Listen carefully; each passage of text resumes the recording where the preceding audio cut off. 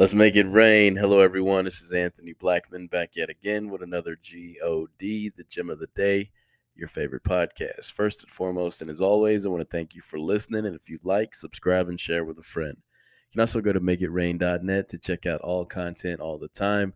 If you're ever having a weekday, check me out every weekday. New podcast drops. Today, I want to talk about give and go. But before we do so, let us pray. Dear Heavenly Father, we come to you thanking you for everything you do, your word that goes forth and prospers in which thing it was sent. We thank you in all these things in Jesus' name. Amen. With that being said, give and go. Now, this is a popular sports term. It actually originated in basketball by a guy named Joe Lapchick. The give and go. It's a play in which a player passes to a teammate and immediately cuts towards the net or goal to receive a return pass. So they pass the ball off and then they cut towards the goal to receive the pass to score. Once again, a play in which a player passes to a teammate and immediately cuts towards the goal. So I wanted to share that because you think about prayer. A lot of people, we're praying for certain things and we're not giving it to God. We're not giving him our burdens. We're not giving him our worries. The Bible says be anxious for nothing, yet we're walking around with all this anxiety. We're not giving it to him. We're not laying it at his feet. I like how scripture says, come boldly to the throne of grace.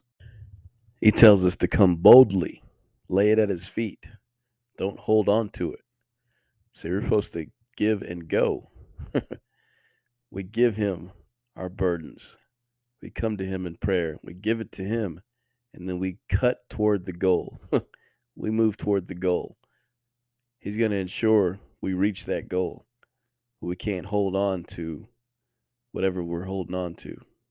We're supposed to give it to him, and we're supposed to go. We cut toward the goal after we drop it off, after we lay it at his feet. We keep moving toward the goal. It's a give and go system. We know that he goes before us to set our crooked path straight. We know that vengeance is mine, says the Lord. We know that the Lord fights our battle. It's all in Scripture. If you don't know, it says, my people are destroyed for lack of knowledge. So you're hurting yourself for what you don't know.